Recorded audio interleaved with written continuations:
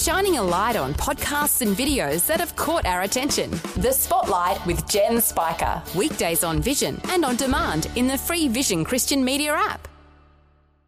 This podcast is made available by Vision Christian Media, thanks to the generosity of our supporters. Your donation today means great podcasts like this remain available to help people look to God daily. Please make your donation to Visionathon today at vision.org.au. The question is often asked, does God heal today? The first thing you need to know is that God's character is unchangeable. That God is not the God of a formula. That God does not deal with two people in the same way, just there are no two people alike. God heals in a variety of ways. He may heal instantaneously in response to faithful prayers. On other times, He used doctors and medicine, but sometimes there's no physical healing. Welcome to Leading the Way, and an episode from Dr. Michael Youssef's series, Who Me? Gifted. Today, Dr. Youssef looks at healing, something that often becomes confusing, especially in a world where physical, emotional, and spiritual sickness is found around every corner. Listen now as Dr. Michael Youssef begins this special Leading the Way. Psychology Today magazine claimed or estimated that more than 10 million Americans are practitioners of some type of healing or another. As a matter of fact, they break them down and break down these groups, and somehow they lump the Christians together with all the other weird groups, like the metaphysics and the occultists and shiatsus and Eastern meditation, and all of them kind of got lumped together. But it could be part of the problem is, and the confusion in the mind of some is that some Christians, when they speak about healing, they often speak in similar language to those who are not. They say that you have the power within you to be healed. I mean, putting man to be in the place of God. That basically God is there to obey you. And that healing power is in you, and you're the one who decides. And when that happens, people get confused. And to make a distinction between what the real faith is all about, which we have been talking about in this series of messages, and how it works. And some churches claim that only the pastor has the power of healing. And certainly that's not biblical. As we have been seeing how when the Holy Spirit gave the spiritual birthday gifts, He gave the gifts to the body. And different people in the body have different gifts. But I was reading about one of those churches that believed that only the pastor has the gift of healing. And there was an announcement, and the announcement went something like this: no healing service this week due to the pastor's illness.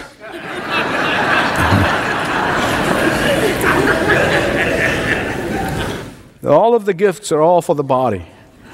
And the scripture clearly indicates that the gifts of the Holy Spirit operates in the body, not in that super-duper stage walker preacher. Amen. So what is the problem here? And how do these churches really go wrong? Well, the answer is of utmost importance, and I hope you're listening carefully, because it applies to all of the gifts, not just the gift of healing. The moment the glory of Jesus becomes secondary, the gift and its power become ineffective. The moment the flesh and the pride enters in, the Holy Spirit goes out. The moment the heart becomes contaminated with self-importance, the Holy Spirit power is quenched. The moment faith is used for self-centered ends, then faith is no longer operative. On the other hand, when the glory of Jesus is paramount, when the glory of Jesus plus nothing is in operation, then the gifts are empowered by the Holy Spirit to do their work. And here in 1 Corinthians chapter 12, verse 9, the Apostle Paul talks about the gifts in the plural of healings in the plural. The fact that those two words, gifts and healings, are in the plural is very significant. What is the Word of God saying to us? The Word of God is saying to us that just as there are varieties of gifts of healings, there are varieties of healings. That there is spiritual healing, and there is emotional healing, and there is physical healing. Most often we focus on the physical healing and don't realize that there is a bigger picture and a greater picture in the Scripture. Let me show you the spiritual healing. The Lord Jesus Christ in Matthew 13:15 said the following. He's talking about the hardness of the heart of His hearers who are refusing to believe in Him. And He said, "For this people's heart has been hardened, and their ears are dull of hearing, and their eyes are closed, lest any time they should see with their eye and hear with their ear and understand with their heart and should be converted, and I should heal them." What kind of healing is He talking about here? He is talking about spiritual healing. How does this spiritual healing work? Listen carefully, please. When you lead someone to Christ, when you lead someone who is not a believer to become a believer in the Lord Jesus Christ, when you are the instrument in God's hand to bring someone to faith in Christ, you are exercising your spiritual gift of healing. Spiritual healing. When you help a wayward or backslidden or misguided Christian and help that person to repent and come back to the Lord, you are exercising the gift of spiritual healing. In fact, that's what the Apostle Peter said in that well-known passage, and often it's misapplied. And I'm going to explain to you why. 1 Peter 2:24. He's talking about the Lord Jesus Christ on the cross. He said, "And He Himself bore our sins." He didn't say bore our diseases. He said bore our sins in His body on the cross, that we might die to sin and live to righteousness. For by His wounds we are made whole. We are spiritually healed. By His dying on that cross, by shedding of His blood, we have been made spiritually whole. We have become spiritually and permanently and eternally saved. We have become permanently and eternally spiritually healed. Why? Because of the cross. I know some people like to apply this passage to physical healing. There are a lot of other passages for physical healing, but not this one. Everything about this passage is about sin and about righteousness and about spiritual healing, being transformed from death to life, being transformed from hell to heaven, being transformed from darkness into light of Jesus Christ. That's the spiritual healing he's talking about. But listen. When a body is physically healed, and I'm going to come to that in a minute, sooner or later, eventually, that body will die. But when a person spiritually healed, that person never die. You have Jesus' word on it. So what is emotional healing then? In Luke chapter 4, verse 18, the Lord Jesus Christ goes into His hometown church, the synagogue in Nazareth. And He goes there and He sits in the synagogue and He grabs the scroll and He opens it to Isaiah the prophet. And Isaiah was prophesying about Jesus 700 years before He came. And after he read from the prophecy of Isaiah, he said, "Now this prophecy has been fulfilled in your ears." Let me read it to you. "The Spirit of the Lord is upon me because He has anointed me to preach the gospel to the poor.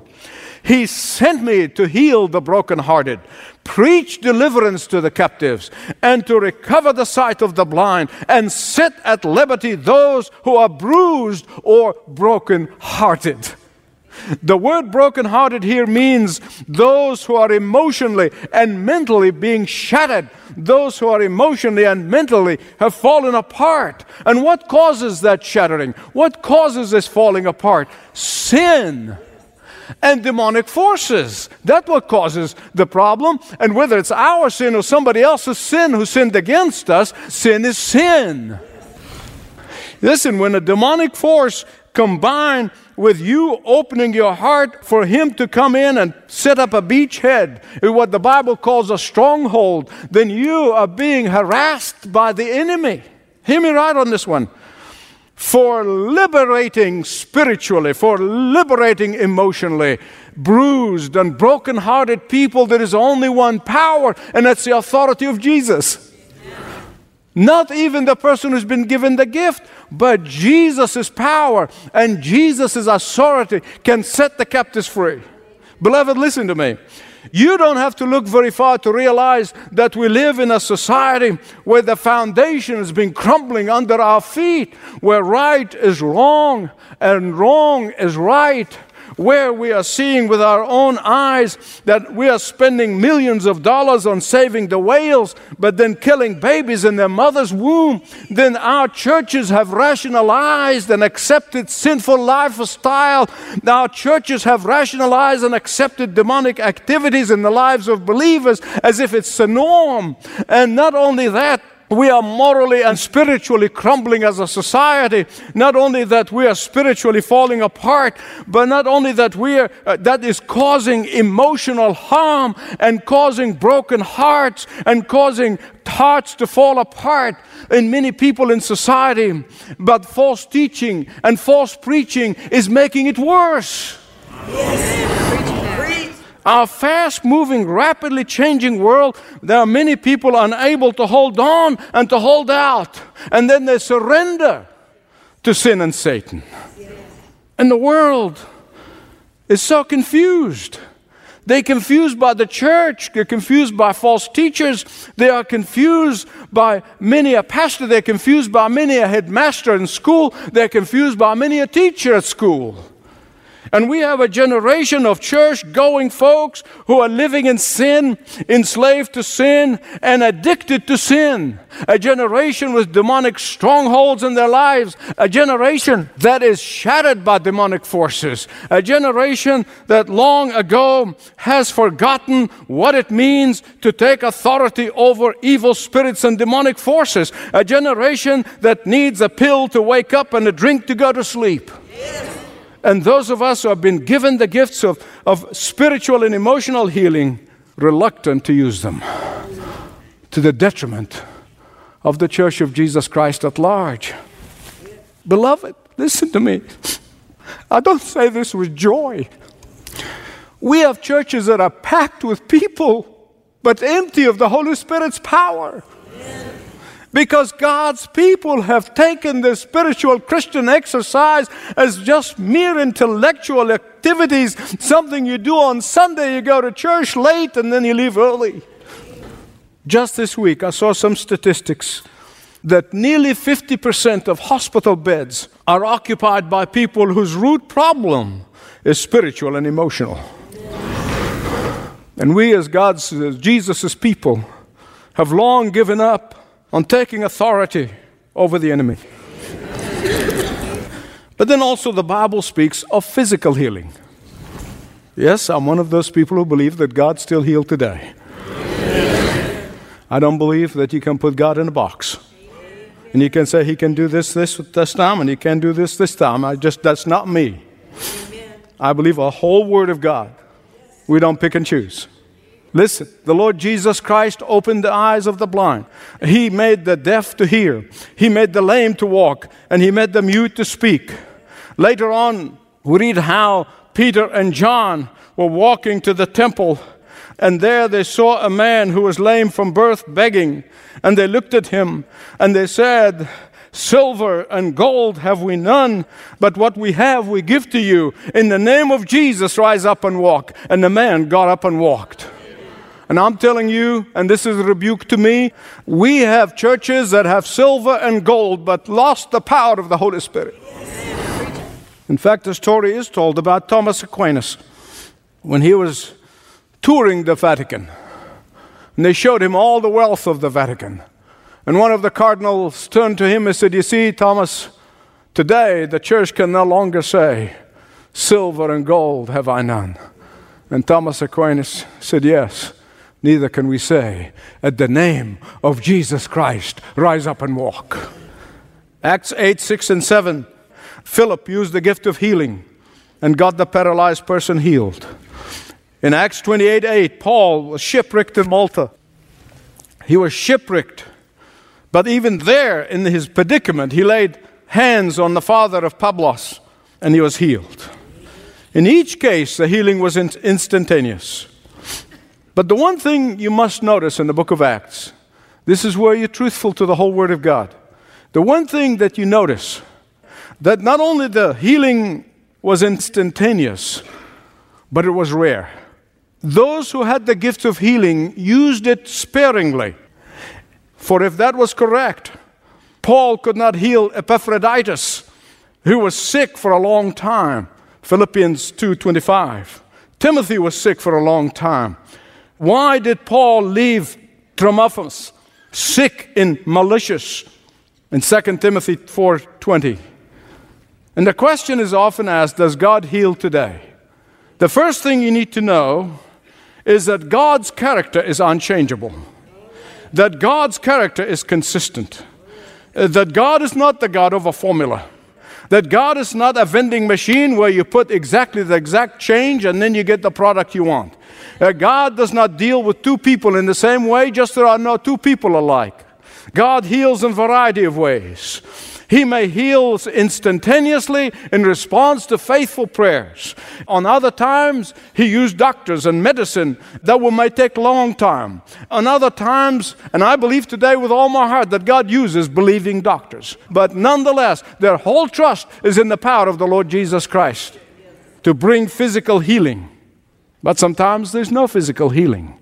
There is complete healing when a person goes to glory and receives that body that is absolutely, I can't wait for. There knows no pain, knows no hurt, knows no sin. That is the complete healing. And if we forget that we're sojourners and travelers and that we are going to glory, then you're going to get into trouble. Amen.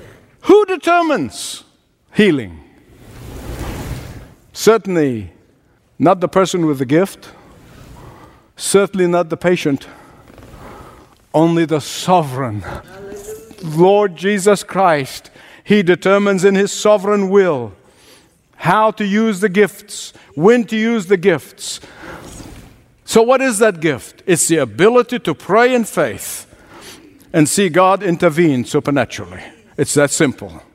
But we must understand that according to Matthew 9:35, Jesus is the only one who healed everyone everywhere. But even when He sent the 70 and He gave them authority and He said, you go out, and they went out and they were healing and they were delivering people, and then they come back rejoicing, He said to them, the greatest joy should be that your name is written in the book of life. Your spiritual healing. Amen. Your spiritual healing is of uttermost importance because it's going to determine all of your eternity, not just a few years you're going to live on this earth. But you see, you got to understand, in the time of Jesus, the Pharisees, who had a program for everything, you see, they come up with this system. They said, if you don't get healed, it's your fault. Really? That's a Pharisaic teaching. But not only that, they taught that every disease now is associated with sin. Now, the Bible says there are something, and I'm going to show you in a minute, some diseases are related to sin, personal sin. But not every one of them.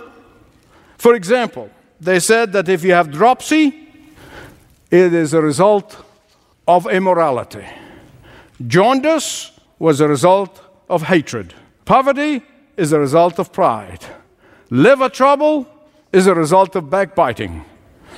And that leprosy is a result of an evil tongue.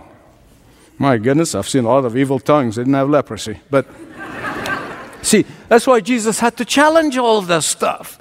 He had to challenge it. Now, the Apostle Paul shows us that there are some illnesses associated with disobedience and continuous disobedience. He was telling the Corinthians in 1 Corinthians chapter 11, verse 30. He told them that some among them were abusing the Lord's table because some of them didn't realize what they were doing, coming to the Lord's table with respect and with fear and with reverence and with repentance in their faith. He said, some of you, that's why some of you are sick and even died. But not all diseases come as a result of sin, personal sin. But all diseases come because we live in this fallen world. But you don't have to take my word for it. The Lord Jesus Himself shattered the stop of thinking of the Pharisees in John chapter 9. When the disciples who brought that false teaching coming to Him and said, now who's sinned? Did he sin or did his parents sin? And Jesus said, none. Neither. And He shattered that Pharisaic teaching. Was Paul in the flesh? Result of sin? A lack of faith? Listen, I've heard preachers who say that. I'm not worthy to even shine his shoes, to accuse the apostle, the great apostle, of sin or lack of faith. Hear me right, please. Those who have healing gifts do not exercise them depending on the faith of the patient. No, they exercise their gifts depending on God's sovereign will and desire. Beloved, be very careful of the counterfeit gifts that can be exercised by demonic forces. Listen, there are times when God delays the healing, and he has his reasons. Who knows the mind of God? Sometimes he lets us know, sometimes he doesn't. Beloved, don't put God in a box. Don't put God in a box. God may delay his healing, but he has his purpose. In times he's waiting for a person to deal with a deep sin in their life. Amen. It could be because he is using it for the person's spiritual growth and growing and trusting God. In fact, the Apostle Paul's conclusion when he was not healed of that thorn in the flesh was that God was using it to add humility to his character. Look at Paul's conclusion when he prayed 3 times. And I have no doubt in my mind that he genuinely prayed. He probably fasted. He remembers those 3 times. He always took time to pray. He said, "Most gladly, therefore, I would rather boast about my weakness, that the power of Christ may dwell in me. For when I am weak, then I'm strong." Hallelujah. Just like what happened in John Stott's case, and many other cases. Does that mean we don't pray for physical healing? Absolutely not. Those 3 times, as I told you, he probably prayed and urged the Lord. And until he got a clear revelation, he was praying. And we need to do the same. Listen, I know. I live long enough to know that it's easy to get complacent about good health. It's easy to expect good health. It's easy to take good health for granted. It's easy to take credit for good health. And yet, often the times when we're flat on our backs, that God gets our attention. Sometimes God does not heal immediately, so that he may get greater glory. Whatever he has in mind, he's a sovereign God. And we come to him in humility. This is Leading the Way with Dr. Michael Youssef, and an episode from the engaging series, Who Me, Gifted. Check out more messages online through the Leading the Way app or the podcast platform you like best. You'll quickly see Leading the Way becoming a key part of your spiritual journey. More information is at ltw.org. Now, as this episode comes to a close, the Leading the Way team would love to share a story of how one life was impacted eternally through this ministry. It's the story of a young woman in Egypt. After listening to Leading the Way, she felt compelled to learn more about Christ. She spoke with the Leading the Way team in her region and began a discipleship journey that deepened her faith very quickly. Soon after, she made a huge step for believers in Muslim countries: baptism. Her faith continues to grow as she regularly connects with Leading the Way team members for prayer and Bible study, which gives her courage and prepares her for sharing her faith with family and friends. To learn more of how Leading the Way is reaching the lost and equipping the saints for ministry, call 1-300-133-589. That's 1-300-133-589 or ltw.org, ltw.org. And Dr. Youssef loves to get your cards and letters as well, so send him a note at Leading the Way, P.O. Box 1900, Penrith, New South Wales 2751. Leading the Way, P.O. Box 1900, Penrith, New South Wales 2751. Well, that music means we're just about out of time for today. But join Dr. Youssef next time for a very special Christmas-themed message right here on Leading the Way. This program is furnished by Leading the Way with Dr. Michael Youssef, passionately proclaiming uncompromising truth around the world.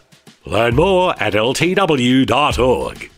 The first Noel, the angels did say, was to certain poor shepherds in fields as they lay, in fields where they lay